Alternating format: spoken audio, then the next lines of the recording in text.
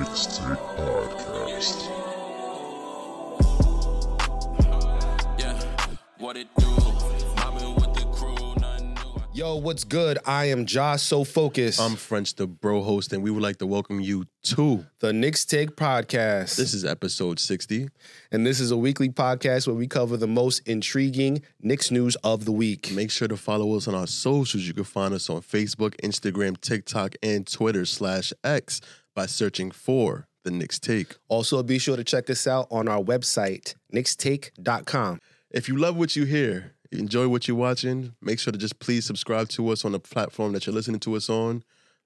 Click the thumbs up button and the notification bell if you're watching on YouTube.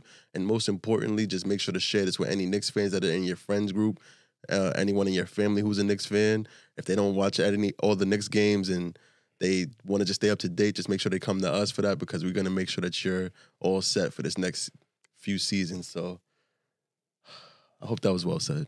That was well said, sir. All right. All right. On this episode of the Knicks Take Podcast, episode 60, we are going to go over the games that the Knicks played at the time of this recording. The Knicks played against the Boston Celtics for the season opener, and also last night we played the Atlanta Hawks. We're also going to cover the upcoming games. Knicks will be playing Pelicans tonight. They also will be playing the Cavs and the Milwaukee Bucks. At the time of this recording. Just real quick, I want to for those of us who are not watching every Knicks game and also are not so familiar with the team, we finally have the final roster for the 2023-2024 season. Our 12-man rotation, our guards will be Miles McBride, Jalen Brunson, Immanuel Quickley, Dante DiVincenzo, and Quentin Grimes.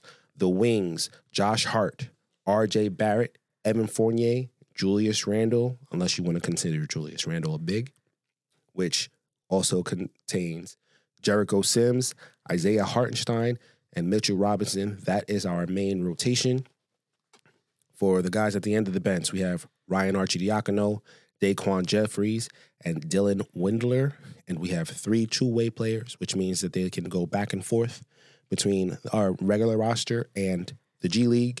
Charlie Brown Jr., Jacob Toppin, Dwayne Washington Jr., for those of you who want to be more familiar with your team. Now, Preseason's all said and done with. correct. Got the first game of the season. Yep. At MSG. Yep. So tell us what happened on game 1 against the Celtics. So, game 1, opening game of the regular season, home opener of the regular season. I watched this Boston Celtic game at a bar. That is not to be disclosed because that would be promotion for another podcast. But it was a live event. Boston came in, starting lineup, Holiday, White, Brown, Tatum, Porzingis. We came in with our regular starting lineup. Same one from the preseason. Same one from the preseason, same one from last year. And this was a pretty good game, I want to say, but it started off rough early for the Knicks. Jalen Brunson and Julius Randle both didn't really shoot that well to start the game off. Actually, they couldn't hit anything. Both of them were like 0 for 6 or 0 for 7 to start the game. But one player who could hit something, hit anything really, R.J. Barrett, who scored 6 of the Knicks' first 8 points in the game. He had a beautiful fast break dunk that I believe Jalen Brunson passed to him.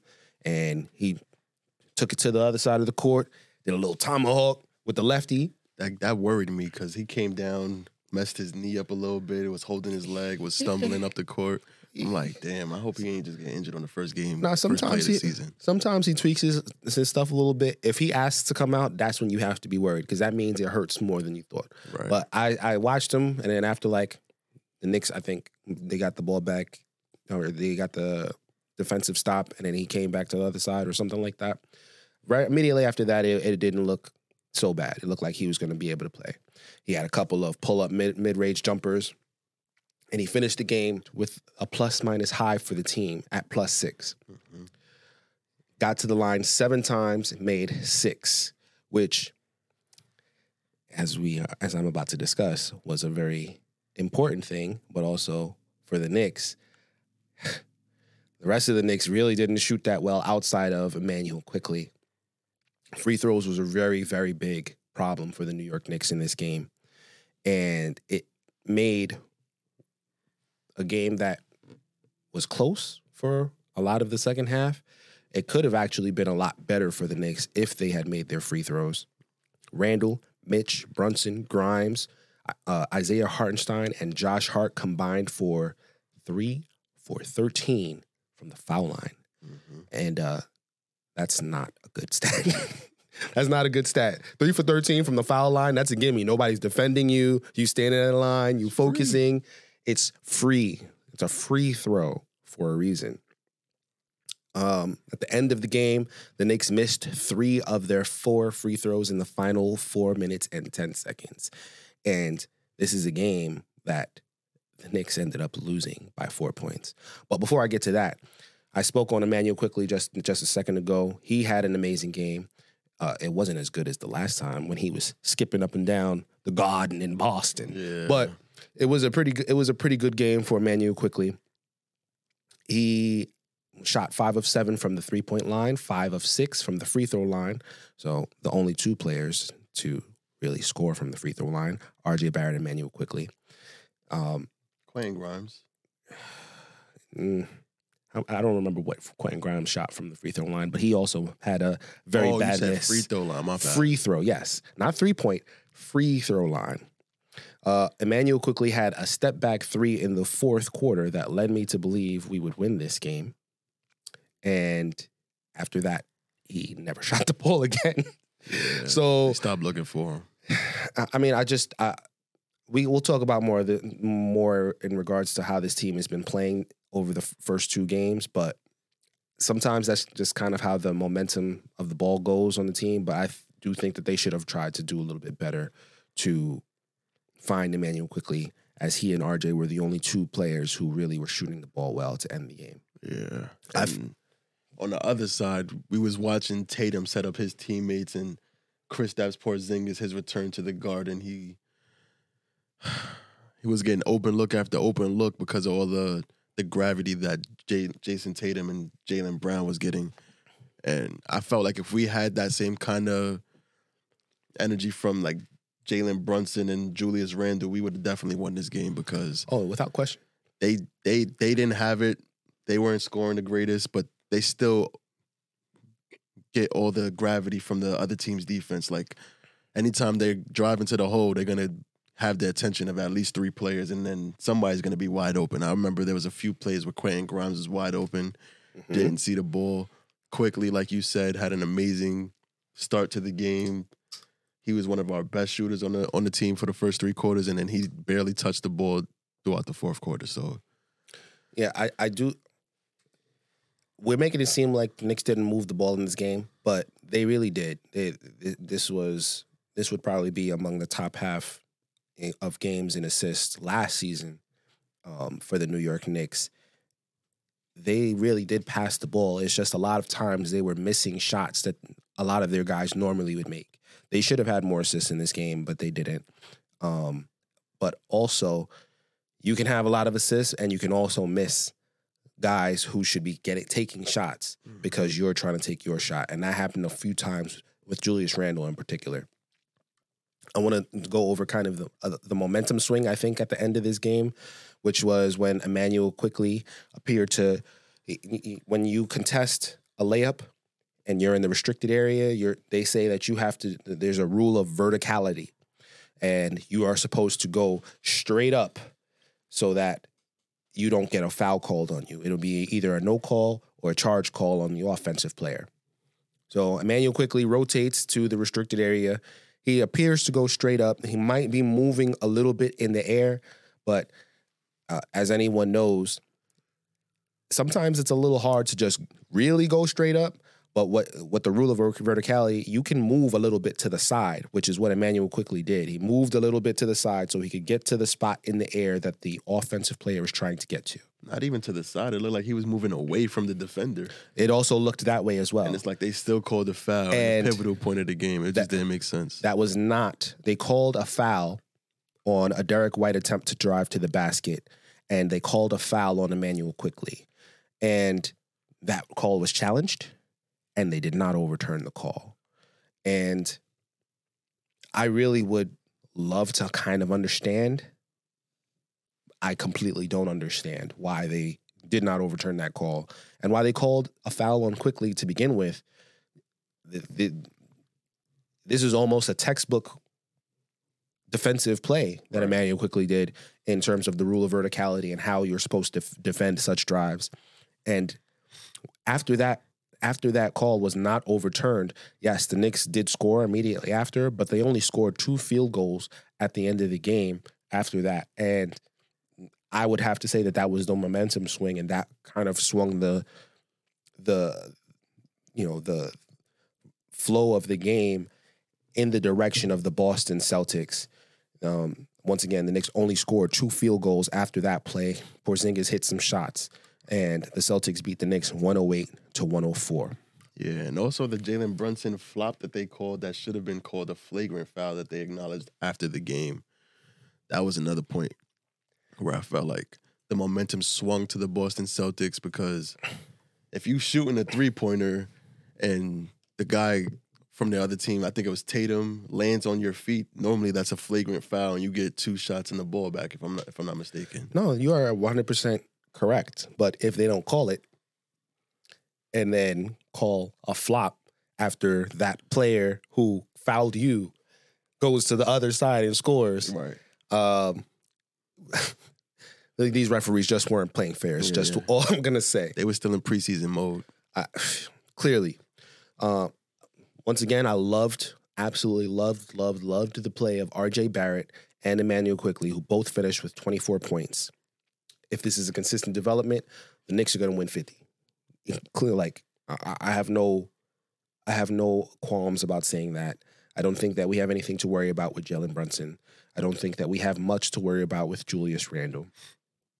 And as you stated earlier, if both of these guys play, even with the poor free throw shooting, Knicks shot about 50% in this game, they still had a chance to win against a team that is considered to be a top 2 team in the league, let alone in the Eastern Conference. Knicks outshot Boston from 3, 43.9% to 30.8%, and outpassed them 24 assists to 18 assists. They won the offensive rebound battle, 17-7. Usually these things are recipes for a New York Knicks victory. Mm-hmm. So it just goes to show you this is a game that slipped away from the Knicks. They should have won that game and should have started the season 1-0, as me and you both predicted, French. 53.8% from the free throw line and 11 for 43 shooting from the Knicks' big 2. That's why we lost this game. Yep. And, some questionable calls, but I don't like to rely on that. That's not going to be something that we're going to get accustomed to, because Jalen Brunson's normally a really efficient player. He missed a bunch of shots that he normally makes, and Julius Randle had a bunch of shots near the rim that he missed. So I think it just came from just rust, surgery over the offseason, and not playing many games in the preseason. So as the season goes along and guys get into their rhythm, you're not going to see shooting nights like that from our 2 top scorers. And, yeah, Boston's an elite team. Yep. They proved it. They looked really good. They're supposed to be one of the top 2 teams in the East, and we were neck and neck with them the entire night. So I think the more as the season goes along, Boston's going to be more in rhythm. The Knicks are going to be more in rhythm. That they're going to just battle it out all year, and it's going to be a fun season. I think that this proved more than anything else that the Knicks have a gear that they can get to that should make them considered a top team, at least in the Eastern Conference. Maybe not in the league. Maybe you don't consider them a top 5 team in the league, because this league is so stacked with top teams. But the fact that they were able to play this well against the Boston team, who admittedly didn't shoot the three-point shot very well, but the Knicks had so much better to get from how they played in that Boston game, and the Celtics just needed to shoot better, and maybe Jaylen Brown takes a couple extra shots, but I don't see that the Boston Celtics really playing too much better than how they did against the Knicks. Yeah. So let's move on from that, and let's get to the second game of the regular season. So coming off a tough loss at the Garden, the Knicks set the tone early against the Hawks in Atlanta. RJ Barrett and Randle seemed to like really take a step back and set up teammates a lot more this game. RJ, normally we see him in tunnel vision. He goes to the paint and just goes straight up against whoever's down there. This game, he was looking for his teammates a lot more and still being aggressive. So I feel like that's stuff that we haven't seen from RJ Barrett. I feel like I want to challenge that just a little bit. You want to challenge that? I want to challenge that because you're correct that we did see that in the past. But when's the last time we saw that from RJ Barrett? Wasn't that in the regular season of last season? Because we didn't see that in this game against Boston. We didn't really see that when he played in the FIBA tournament. And we didn't see that in the playoffs. So while I agree with you that is something that we've seen from RJ Barrett, it's been a while since we've seen that. Yeah. He was looking a lot more like a point forward in this game than he's ever looked before. And every time that there was a right play to be made, he made it. It seemed like he's ready to take, or he's taking that step towards being the player that he's going to be in the NBA. The game seemed to slow down for him a lot. This has been my favorite RJ Barrett game that I've seen so far in his career. This is the best start to the NBA season that he's ever gotten off to. And Julius Randle didn't get off to a great start offensively, but he still played the game like how he should be approaching the game. Like he approached the game rebounding. He was playing defense, setting up his teammates just like RJ Barrett was. So everything that you ask of Julius Randle in the past, it seemed like he's taken that to heart, and he's really been playing a lot more consistently. He's flowing with the team a lot more. He's not forcing the offense if he doesn't have his shot going, and I really am encouraged to see that by him. He's letting the game come to him. And Brunson, you don't even really think about Brunson, and you look at the stat sheet. You look down and see he had 30 points. He set a career high from 3, hit 8 3-pointers, and that was all in 3 quarters. He ain't hit a 3-pointer in the whole 4th quarter, and the Hawks, even though they were keeping the score pretty close throughout the game, it never really felt like they had a chance to win. No. And it kind of was like the Boston game, but reversed. Boston had the lead throughout the entire game. We came and got the lead in the 4th quarter, and they came back, took over, and then they won the game. And this is exactly what happened against Atlanta. Dante DiVincenzo came off the bench, led the bench unit in scoring. He had 16 points. This was his best game as a Knick so far. He nailed 3 3-pointers. He's playing tough defense on Trae Young. Quickley was playing tough defense on Trae Young, even though he didn't shoot the ball well. It was just a good all-around game from all of our young players. Julius Randle finished the game with nearly a triple-double. He went into the 4th quarter with only 9 points. He finished the game with 17, 12 rebounds, and 9 assists. RJ finished with 26 points, 6 assists.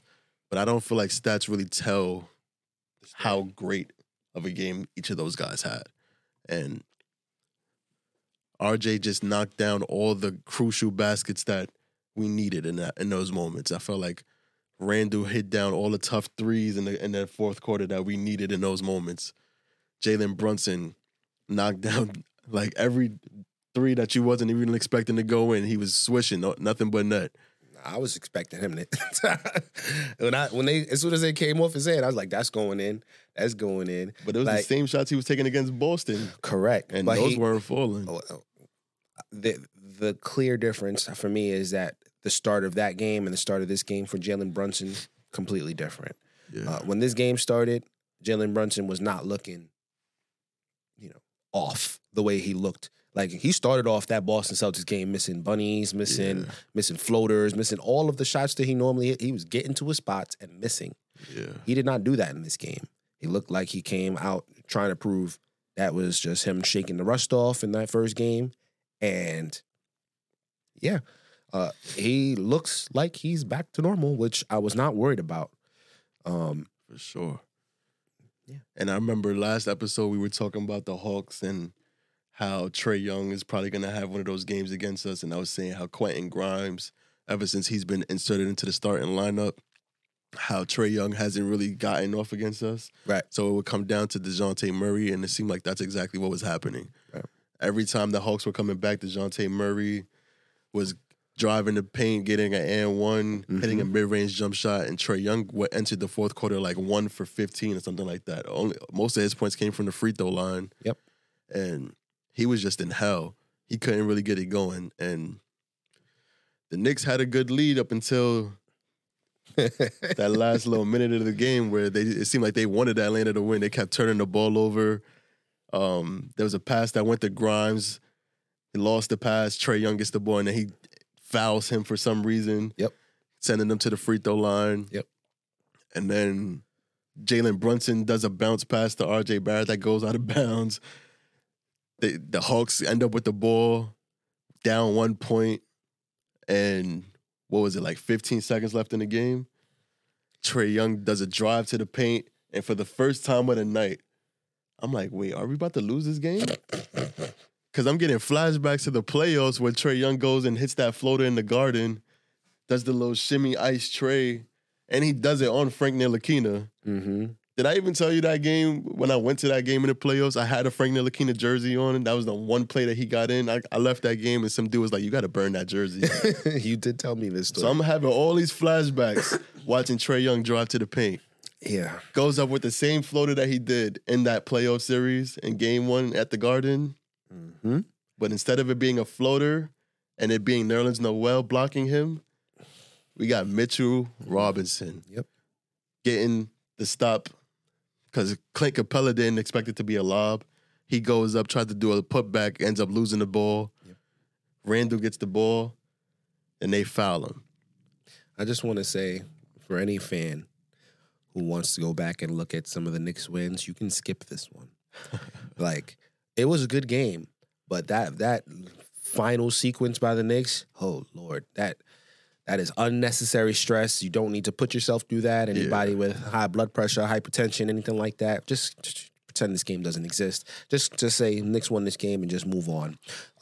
Mitchell Robinson, I've continuously said that I think the Knicks would have played Atlanta Hawks better in that playoff series if Mitchell Robinson was healthy and available to play. And in this game, he definitely showed a healthy Mitchell Robinson. He's not going to completely stop Clint Capella from, enforcing his will into the game, but he definitely prevented Clint Capella from getting at least 2 easy lob dunks. That dunk, that lob that Trae Young sent to Clint Capella at the end of the game, he had to throw it up so high, and Clint Capella had to time his jump just to get his hand on the ball, and all of this is just disruption that Mitch brings. Nerlens Noel, while a good shot blocker and good defensive player back then for the Knicks, he could not do what Mitchell Robinson does. He's not as big of a body. He's not as athletic, and he's not as lengthy, as Mitchell Robinson. And this is why we need Mitch to be healthy. We need him to be that starting center that we know he's capable of being. And he just makes all of the difference. He's definitely one of our most important players in this game against the Hawks. Isaiah Hartenstein. Wait. Before you move on to Hart. Yeah. I felt like Mitch was also one of those the key players from this game because I gave a lot of credit to Quentin Grimes, Quickley, and all these guys for Trae Young, but Mitchell Robinson also massively was disrupting their pick and roll flow. Mm-hmm. 4 blocks, 4 steals, and Trae Young never got comfortable the whole night because he knew Mitch was down there. Yep. And that was a factor that we didn't have in that playoff series back in 2020, I believe. So, yeah, massive flowers go out to Mitchell Robinson. I feel like he's one of our most important players. Massive flowers. 6 offensive rebounds. He played so well that Isaiah Hartenstein, who ended up in a little bit of foul trouble to start the game. I don't want to say that like he didn't deserve to play more. He had some of the better plays in this game from happened because of Hartenstein. He had a fast break dunk after the steal that he caught. He dribbled up the court and then scored. I believe he dunked the ball put the Knicks up 10 in the first half. Atlanta needed a timeout, and even at the end of the game, he caught that rebound off of the free throw. His own free throw. The ball went over all of the Atlanta Hawks players, and he just took a quick step after it hit the rim and caught the ball and dunked the ball. Isaiah Hartenstein was definitely key in this game, but not as key as Mitchell Robinson. Yeah. But I wanted to give Isaiah Hartenstein his flowers too for being a backup big who always comes through. Now that he's healthy and he's in shape and all of that stuff, he had a little tough stretch last season to start, but he's just as key for this Knicks team being good as Mitchell Robinson is, just so that when Mitch gets that breather, we have somebody who can do those types of things. He's in a contract year too. Yes. Just that quick. Yes. And he's the best backup center in the NBA, in my opinion. Listen, I got to go through the backup centers, but yeah, I probably won't disagree with you. Not that many good ones. I'll tell you that. If you don't have anything else for the Hawks, I have a little bit more. Talk to me. Okay. Knicks, 30 assists on 43 made field goals, 70% assist percentage. That's elite. Yep. That would make the Knicks one of the best passing teams in the entire NBA. And this is the second straight game where it's clear that the Knicks are making a more considered effort to find the open man, to move the ball. Yes, sometimes they still do stagnate, but so does every team in this league. This team seems to trust each other way more this season than they have in any season under Tom Thibodeau. Probably has to do with the fact that we're bringing back all of the same players outside of Dante DiVincenzo. Everybody knows where everybody's spots are, knows what they like. But I wanted to bring that up because that was very key. 30 assists. And I hope that this is not the last 30 assist game for the season. I don't think so. I think the way that they've been playing these first two games, that's just that's a outline of how they're going to be playing moving forward. And Thibodeau teams improve throughout the season. So to see that we're looking this good and this cohesive early on, I think it's going to be a really fun season to look forward to. Julius Randle he's looking a lot more calm and collected, flowing within the team offense, and I just can't wait to see what kind of season he's about to have. It looks like he's ready to play the Draymond role. I mean, I don't think that would be a bad role for him. I do think that the Knicks will. I think that the way that this season has gone so far, with R.J. Barrett playing as well as he has, Jalen Brunson regaining that composure that he had from last season, you don't need Julius Randle to necessarily be that all-star player that he was last season. And I think you specifically said that you don't expect him to be that kind of player. You think he's going to be more of a facilitator. So far through two games, you are proving yourself to be right. I thought Julius Randle would still be that scoring guy. And I thought they would still need him to be that scoring guy that he was last season. But these two games have shown me they don't necessarily need that from him. They don't necessarily need him to be that scorer. He can be that facilitator. He can be that facilitator and still be a dangerous offensive player for the New York Knicks. I still need to see more from him on the defensive end. Like, he definitely is out there sleeping a lot. But Julius Randle can play that role, and it's a nightmare for the other team. Yeah, and R.J. Barrett looked like he's ready to take that next step, too. He does. I think bold prediction before we move on to the upcoming games. Actually, should I even say it this early? It's only 2 games You into the already season. hinted at it. You already said it. It's 2 games into the season. Yeah. I want to really jump out the window so bad. Yeah. After 10 games, I'm going to really stand on it.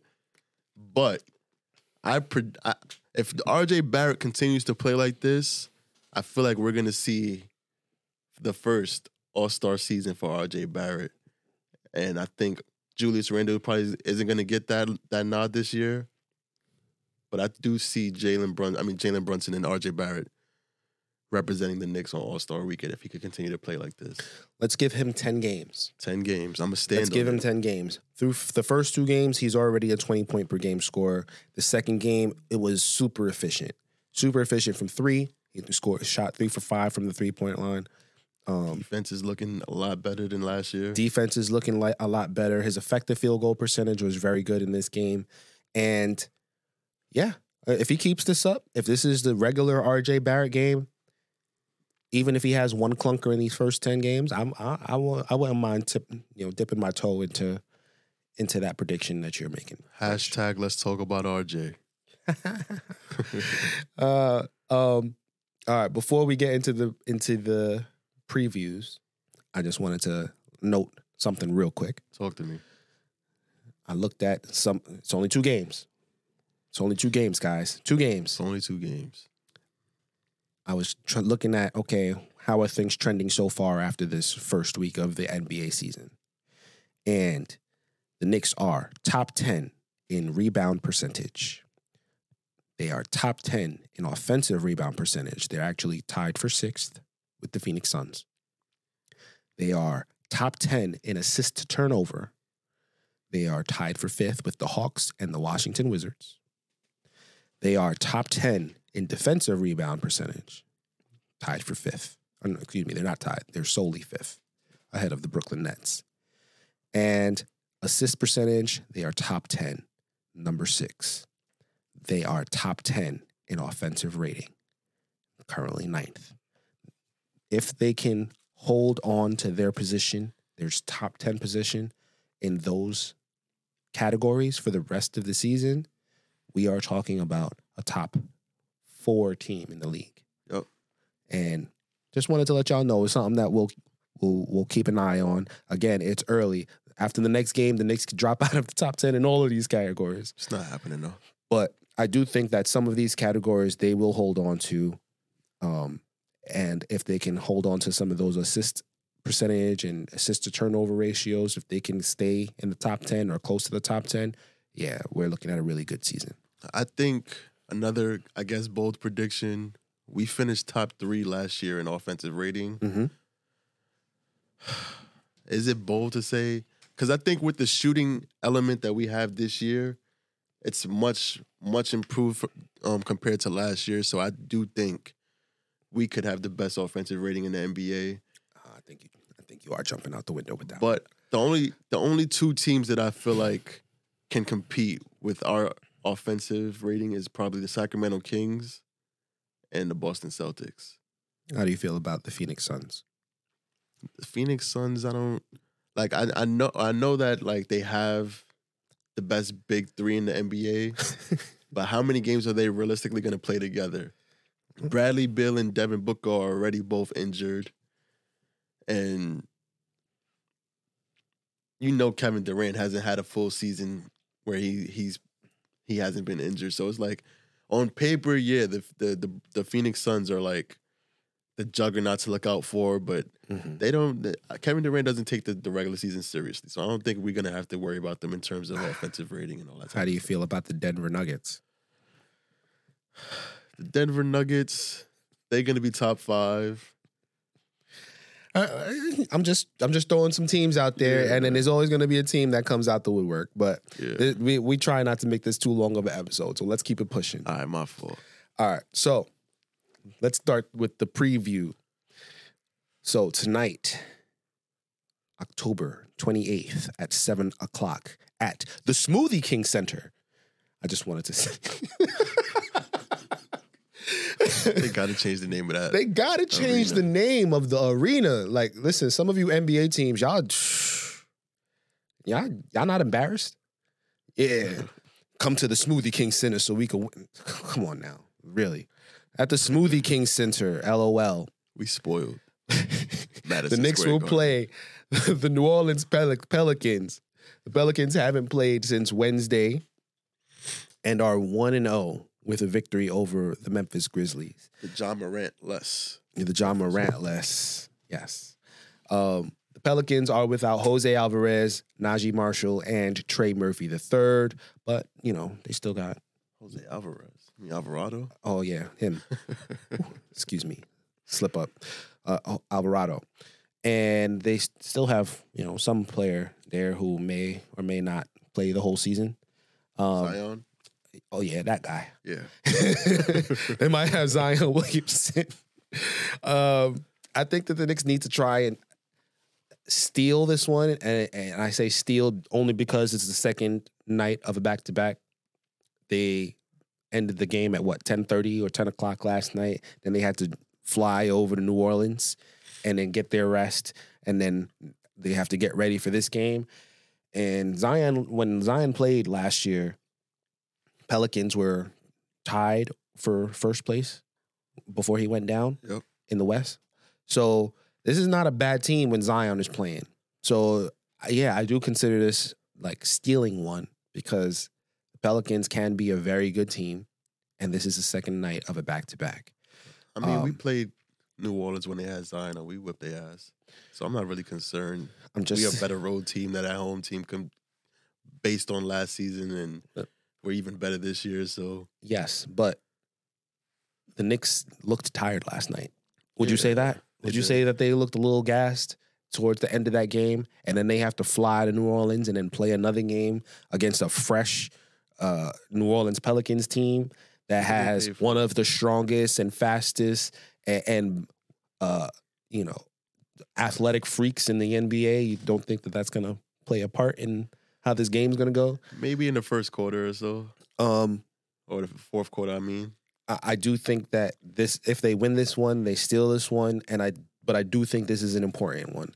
The Knicks need to try and take advantage of any potential holes in the schedule, and a Pelicans team that's missing some rotation players, I would consider that a hole, even though it's the second half of a back-to-back. They need to try and just collect the wins where they can to start off, because this is a pretty, I would say it's a pretty difficult schedule to start the season for the Knicks, with the back-to-backs, with some of the teams that they're going up against. Still sharp and still, though. Yes. I'm expecting for Julius to somehow outplay Zion in this game and finally arrive this season the way he has not arrived. I'm not saying that he had a bad game against the Hawks, but that was not like Julius is back. He's going to be an all-star game. That was Julius is doing what we need him to do to win this game. That's what I want. I would like to see him do both. Well, I don't feel like we need him to be all-star caliber. I need him to be just locked in, because whenever he's not playing like an all-star in recent history, that's when he checks out. So, like, even if his shot isn't falling, he's not getting a bunch of shots in the first half, I just want him to stay locked in, take the challenge to just be Zion's matchup and stop him from getting comfortable. I mean, I don't see that happening. I don't see that happening. He's strong. Yes, he is. I'm not saying that he is incapable. I just don't see it happening. Julius still has defensive lapses, and he still does a lot of pointing fingers when there's a defensive breakdown, and he is part of the reason for that defensive breakdown. I haven't seen that this year. I mean, there was a point, there were 2 points in this past game, which we're over that game, but one time him and Mitchell Robinson looked like they were going back and forth over whom failed to make the proper read. And there was another point where Quentin Grimes was telling him, you needed to be over there, and Randall shook his head and said, no, you needed to be over there. And I have to look at that second play again, but from the other plays that I watched where Julius Randle looked like he was either in a place he wasn't supposed to be or didn't make the concerted effort, I'm willing to go on a limb and say that maybe Julius was wrong. But it's possible. And that's the Julius Randle that we don't need, and that's the Julius Randle who is going to allow Zion to go off in this game, and we need to find a good countermeasure for that. And it should come from him if he's not going to defend well. Yeah. The next game, were you done with New Orleans? I am done with New Orleans, yes. So the next game on Halloween, spooky season. It's getting spooky out here. We going against the Cleveland Cavaliers, who we matched up with in the first round. Nationally televised game, TNT, and this is going to be in Cleveland. At the Rocket Mortgage Fieldhouse. Yeah. So, At the time of this recording, the Cavs listed Darius Garland and Jarrett Allen as day-to-day while Ricky Rubio's out up until January. So this is another one of those moments in the season where we could take advantage if those three guys are out. And Cavs will be coming off a back-to-back. This will be the second half of the back-to-back. And I think we should be able to take this game. Jalen Brunson has always thrived against the Cavs. They don't have a backcourt tandem that can really match up well with him. Max Strus is a good shooter. We saw that in the playoffs, but he wasn't guarding Jalen Brunson well. Jalen Brunson was dropping 30 every game in that Miami series, and he was the best player in that Cleveland series too. So there's not many defenders that can stop Jalen Brunson. Like, he's very hard just because of his shiftiness and his footwork and, you know, his decision making when he has the ball in his hands. For the most part, it's really hard to defend Jalen Brunson one-on-one. With that said, I think that it's not going to be based on Jalen Brunson. I do think that it's going to be dependent on some of the bench rotation players, kind of how it was in the playoffs for the Knicks and the Cavs. As long as all the top players play well, it's gonna be a battle of attrition. Who is going to tire out first? Who is going to have more bodies to feed into the game? And I'm confident in saying that it's the New York Knicks, even with the additional players for the Cleveland Cavaliers. I was also going to say they still don't have an answer for Mitch. No. So that's another factor of this game that's going to heavily influence these two games that we play against Cleveland. It's going to be another game against Cleveland after this one. So damn. I see Mitchell Robinson taking full advantage of this matchup, and he's gonna show out along with Jalen Brunson. I'm pretty sure Julius Randle wants to get some payback because he ain't really get to go off against Cleveland in that first round. He did a little due bit to that ankle injury. They injured him again. I mean, he was going off when they injured him, so you know he did kind of show a little bit. But I'm sorry. What was your take? Do you think that the Cavs are gonna? I mean, last week I was saying that we could end the whole October undefeated. And you're already wrong. And I'm already wrong because of the referees in that Boston game. But I see the Knicks killing Cleveland. Killing them. Okay. At home. That's some bold words. Yeah. I don't know if I see them killing Cleveland at home. This is tough.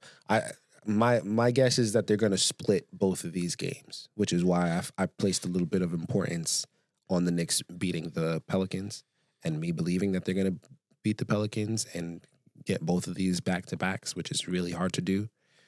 I just don't know how this is going to play out. Are they going to beat the Cleveland Cavaliers at their home? And since you already brought it up, we'll just swing this into the Knicks facing the Cavs at the Madison Square Garden on November 1st. The next day, another back-to-back, 2 straight back-to-backs, which seems kind of unfair. But not really unfair because the Cavs are also coming off of the back-to-back because they played Friday and Saturday also. Do I think that they are going to lose in Cleveland and win in the Garden? I'm going to say that they're going to win in Cleveland and they're going to lose in the Garden. I think that they'll probably keep Garland out one more day and they'll bring him back for the matchup in the Garden so that they can get that win that they need. And that is going to be my take. I think that the Knicks haven't gotten all the way back to normal yet. And unless they show in the next 2 games that they can get back to normal, You can get they've been a little sloppy in both the Boston game and in the Atlanta game. I need a game where they are not looking sloppy. You know, like a little sloppiness is acceptable. Yeah. There have been stretches where it's like, what the hell? It was the beginning of the Boston Celtics game. It was like, they are not ready. And it was the end of the Atlanta game where it's like, y'all are sloppy, and maybe it's because y'all tired and y'all are not back into regular season form. It's hard for me to say that they're going to go 3 straight. It's early in the season. I feel like all teams have had those little sloppy runs. 100%.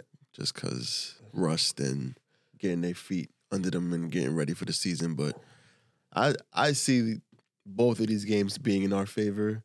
I do see the game at the Garden being a lot closer than the game in Cleveland because you know how it goes. All the role players come to MSG, turn into prime Michael Jordan and Steph Curry, and it's going to be somebody that we least expect to go off from Cleveland.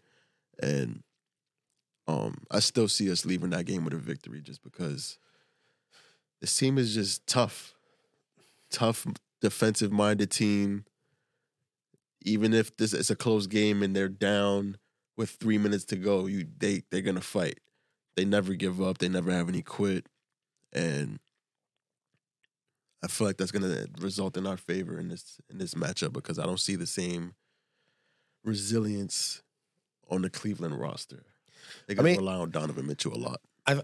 Something that I wanted to say a little earlier. You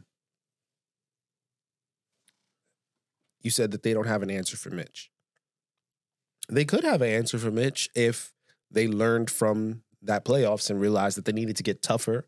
They did some soul searching. They got 2 talented bigs on that team. And if one or both of them decide, nah, that's not going to happen to me again, you have to consider that as an option. Like, you have to consider that maybe one of Jarrett Allen or Mobley is going to show up and they're going to say, you're not going to bully me this time because, you know, steel sharpens steel. So you have to take that, you know, I'm not saying that that's going to happen, but you kind of have to, you can't count that out. You can't dismiss that. I also think that Julius Randle is going to have to be the guy that he was. If he doesn't do it against the Pelicans, he's going to have to do it in one of these games against the Cavs. I think when he was bullying dudes in the playoffs, in that first round against the Cavs, the Knicks were clearly the better team. And he was pushing them out of the free throw lane and just bullying them and saying, y'all not strong, y'all don't got no muscle. Like when he was doing that, and then when he did what he did in Game 5 before he got injured. If we get that Julius, yeah, we're gonna take one or both. But we haven't seen that Julius so far this season. So let's move on.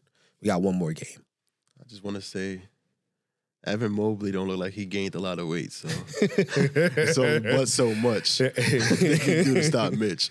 But go ahead, let's go to the next game. No, that's you, sir. That's all you.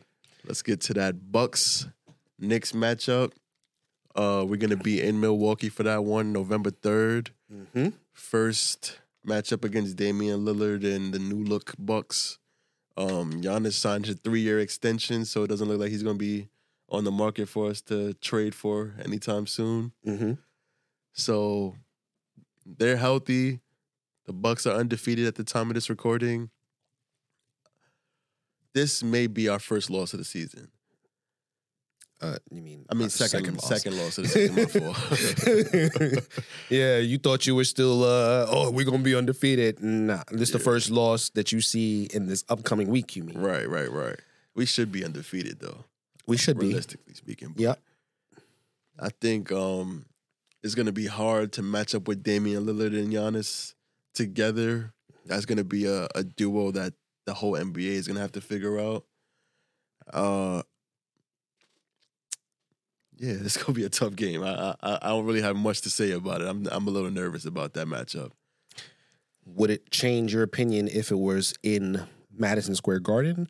No. Or do you You think either worse. way, you think it'll be worse? Yeah. You think we definitely losing if it was in the Garden? Yeah, for sure. At least to start the season. Once we see some weaknesses out of that lineup, because I know they're not going to have the best perimeter defense, but it ain't like we got most outstanding defense to stop Damian Lillard from dropping 40. So No. Quentin Grimes is going to have his hands full that night.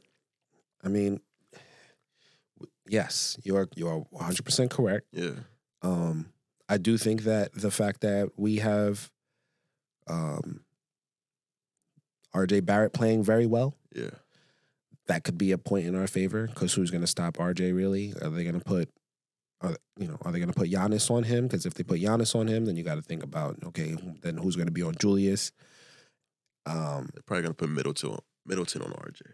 Is Middleton all the way back healthy? And that's the problem with, early season predictions. Yeah. The Bucks have only played one regular season game so far at the time of this recording. Yeah. Maybe after they play the Hawks tomorrow, then they're going to play the Heat, then they're going to play the Raptors. We'll have a better way to decipher how the Knicks are going to win. But with one game, you don't really have much to really go on. So one more thing I wanted to say. Go ahead. Mitch kind of struggles with stretch fives, and Brook Lopez is going to have him out of that paint for sure. Not struggles, but he doesn't have the same defensive impact when he has to guard someone that's in the perimeter. And Brook Lopez has had his number a few times, I felt like. My thing with Mitch is that I think that he doesn't do enough tape study on who he's playing against, unless it's somebody that is clearly like a star. Yeah. Right? I think that was the problem with Kristaps. He was like, I don't think Kristaps can just drive to the rim like that. And he was wrong. Yep. And he's like, maybe he'll hit this, maybe he won't. He was wrong. I think if Mitch has a clear understanding of who he plays against, he can be that perimeter guy. Because remember, he used to be a very good perimeter defender as a big back when he first started. It's just that his role now is to defend the rim, and he's prioritizing that. And he is more focused on what he's supposed to do on the court as opposed to who he is guarding. And he needs to do both. And he also may be guarding Giannis instead of Brook. I don't think he'll guard Giannis. I do think he'll stay on Brook. And I don't think that it's going to be as big of a problem because he does look a little faster this year. I think that Kristaps, he just looked unprepared for Kristaps. Right. I don't think he'll be unprepared for Brook. But I was wrong before. I thought Mitch was going to have a double-double against the Celtics, and he ain't come close. So, with that said, you're predicting a loss. Yep. The first loss of the games that we are going to be discussing in this episode. I'm going to say that the Knicks are going to go into the Fiserv Forum and they're going to come out. They're going to leave with a win. Is that the COVID vaccine? Yeah, I probably shouldn't talk so much because if we end up losing all these games, it's going to look really, really bad. Me calling out all of these arenas. But I think that's going to be something I do all season, so deal with it. I think we're going to leave the Fiserv Forum with a victory. And that just goes to I think that this point in the season, I think this is when the Knicks are going to start getting their bearings and showing teams who they are the way that they did later in the season last year. It's going to be another nationally televised game too, ESPN. The Knicks usually do well on nationally televised games. For sure. So that even more so goes to how I feel. Next topic of the week. So we didn't really go over it last week, so we'll quickly cover it. No pun intended. The Immanuel Quickley Extension, the outcome. So this past, was it Monday? I believe so. This past Monday at 6 o'clock, that was the deadline for Immanuel Quickley to be extended. His rookie contract, have his rookie contract extended. I'll start that over. This past Monday was the deadline for Immanuel Quickley to have his rookie contract extended with the New York Knicks. Mm-hmm. And we reached 6 o'clock, and we got no extension. None. So what is the failure to extend Quickley? What does that mean to you, French? How does that make you feel? That he's betting on himself. Mm-hmm. The sides just apparently weren't close on a contract. It seemed like the Knicks were probably looking to offer him $80 million for 4 years. and maybe he's looking for more of a Jalen Brunson kind of contract, over $100 million. And I don't know many teams that are willing to give both point guards on their roster in their rotation a $100 million contract. But I don't know. Quickley is quite possibly the best backup point guard in the NBA. That could be me being biased, but I don't see many other backup point guards in the NBA who brings the defensive impact as well as the scoring potential that he has on a nightly basis. This team is not the same without Immanuel Quickley. I feel like he definitely fits well within our identity. He has a great impact on our outcomes of every game that we play. Long story less long. This team was a better team anytime Immanuel Quickley was on the court. Even if he's not shooting well. Any lineup, any rotation, anytime Quickley was on the court, that rotation, that lineup statistically played better when Quickley was on the court. He was a runner-up for the Sixth Man of the Year, and many of us Knicks fans believe that he was wrongly left out and should have been the Sixth Man of the Year last season. And when you put all of these things together, and if you believe that he is a starter in this league, you can't blame Quickley for wanting a $100 million contract. Should the Knicks be worried about the failure to extend? Or should we as fans be worried? Well, who was the last restricted free agent to really get offered like a max contract? That's what it would take for him to... Right, but just because... Poached, I feel like. Just because it's not common doesn't mean it's not something you should worry about. Well, forget common. What teams in the NBA desperately need a starting point guard right now? And we don't have enough time to I to kind of look through. It's not okay, many. It's all right. not many. So who? It's possibly Toronto, because they have Dennis Schroeder, or maybe Orlando, but they got like 4 or 5 point guards, but none of them are really legit point guards. Like Markelle Fultz is nice, Cole Anthony's pretty good, but do these teams even have the cap space? Like when you look at the teams that have cap space this next summer, even though it doesn't really say anything right now, just based off like trades could be happening at the deadline that could clear up cap space, but I don't really see no teams clearing cap space for Immanuel Quickley unless he has like an outstanding season. And even if he does have an outstanding season, I don't see the Knicks having a problem with paying him. It's also the fact that we're going to have to pay Isaiah Hartenstein this summer too. So maybe they're just trying to make sure they see what he does in the playoffs before we make a commitment like that to paying him a $100 million contract. But so yeah. You brought up a very interesting team, the Toronto Raptors. And the Toronto Raptors are actually in a pretty interesting situation. They are possibly going to lose OJ Anunoby. They could possibly lose Pascal Siakam. That's over $50 million right there that they could lose. And I think that would open up enough cap space for them to, let's see, they still have Jakob Poeltl. They still have Dennis Schroeder. That would be the last year of his contract. They could open up enough cap space to max out Immanuel Quickley and give a big FU to the Knicks for suing them this season. So that's not something that I would think is out of the question for them to just be like, okay, y'all want to do this to us? Watch this. Yeah, you want Immanuel Quickley to come back? Yeah, maybe he's not. Maybe he just has the same kind of season he had last year. Which, if he has the same kind of season that he had last year, the Knicks are not going to want to max him out. And that is the problem I had with this extension process. Is that now all of a sudden you don't have control over the situation.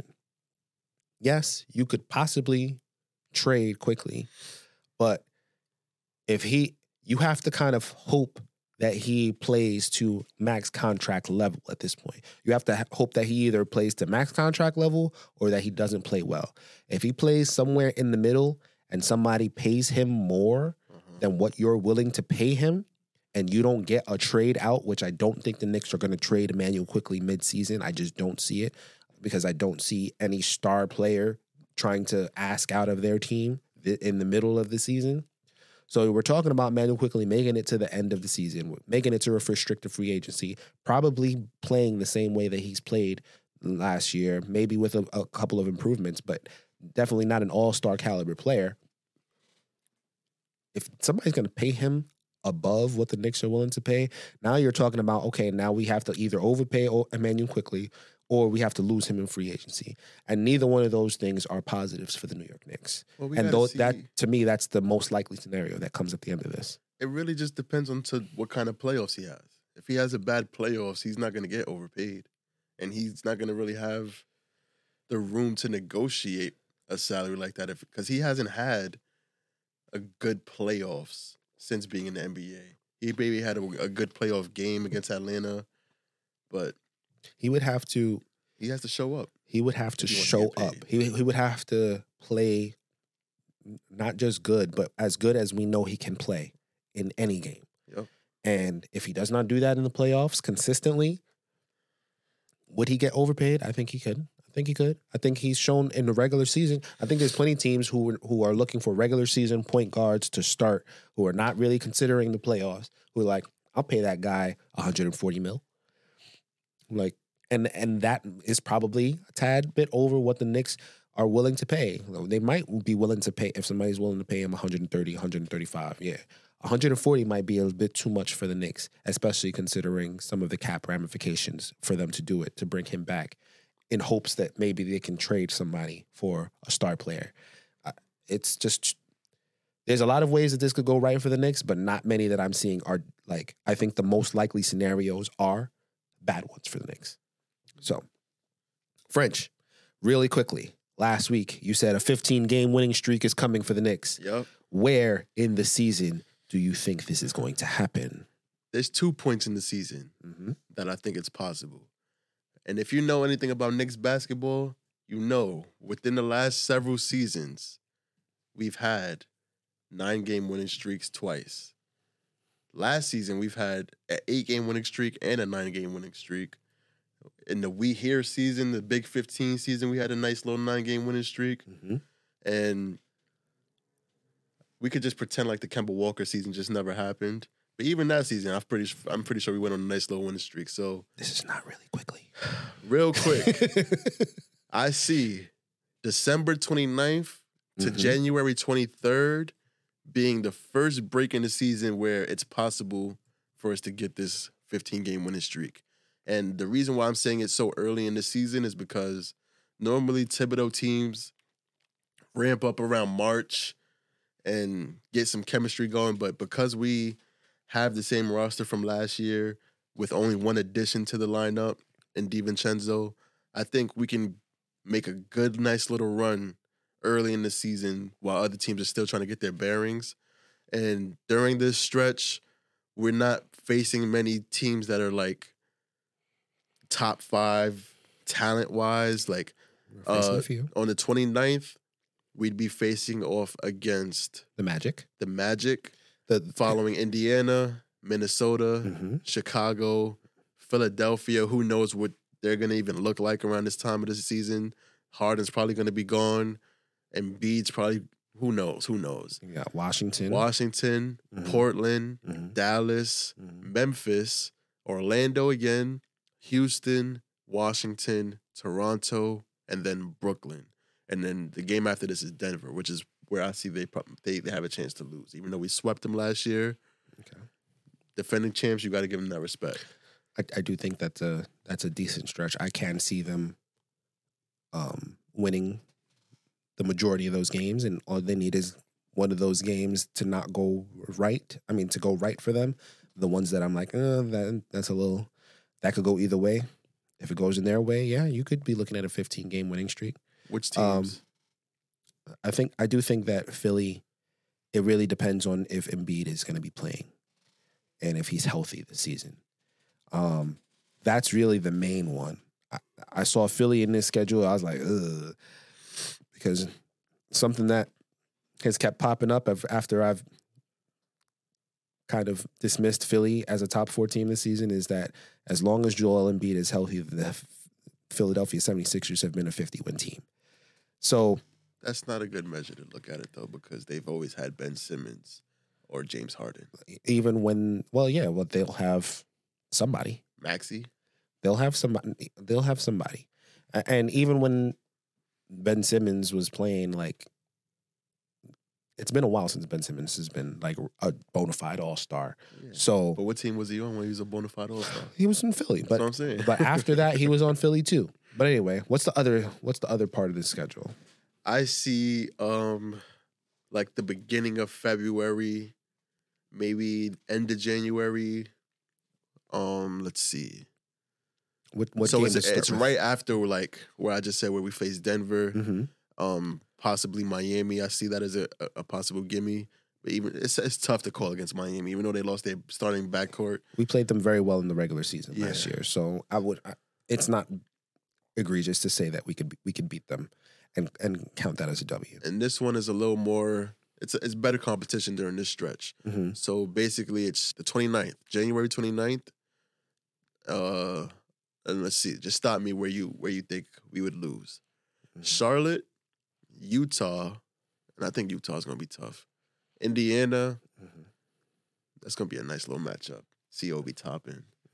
LA, Lakers, Memphis, Dallas, Indiana again, in Houston, in Orlando, Philly, Boston. That's going to be a tough one. Detroit, New Orleans, Golden State, that's going to be another tough one. Cleveland's going to be a tough one. Philly is another tough one. Either way, this is a tougher stretch. I like the first stretch better than that stretch. But I do think that you've got we'll come back to this later and we'll see how see if you've come close to the 15-game winning streak. Yeah. Because at the end of the season, we played a lot of West teams. Sacramento, Golden State. Yeah. So it's tougher. All right. That was fun. Yep. All right, y'all. At this point, we'll bid you adieu, as my brother French says. Please. And we'd also like to thank you for listening to the Knicks Take Podcast. As you guys can see, for those of you watching on YouTube, merch is we're starting to get it together. You see French's hat, you see my sweater. Tell us how you feel about it. Tell us if you like it. Tell us if you want it, and we'll immediately fire up that store. We'll try to fire up that star. Fire up the store. Get that merchandise out there to you. And we're also going to be bringing merch to the games. So if you see us at the games, just check it out. We're going to have some bags on us most likely. So we're going to have some stuff for you. All right. Thank you guys for listening. I want to thank Jordan. I want to thank Caesar. They're the production team behind this. We haven't done it before. And I was like, we should probably just thank the guys who are making us look good and sound good. For sure. Thank you, guys. Thank you for the Hudson Valley podcasting team. Yep. Thank you guys for listening. And we'll catch you next time. Peace. The Knicks Take Podcast. Yeah, what it do?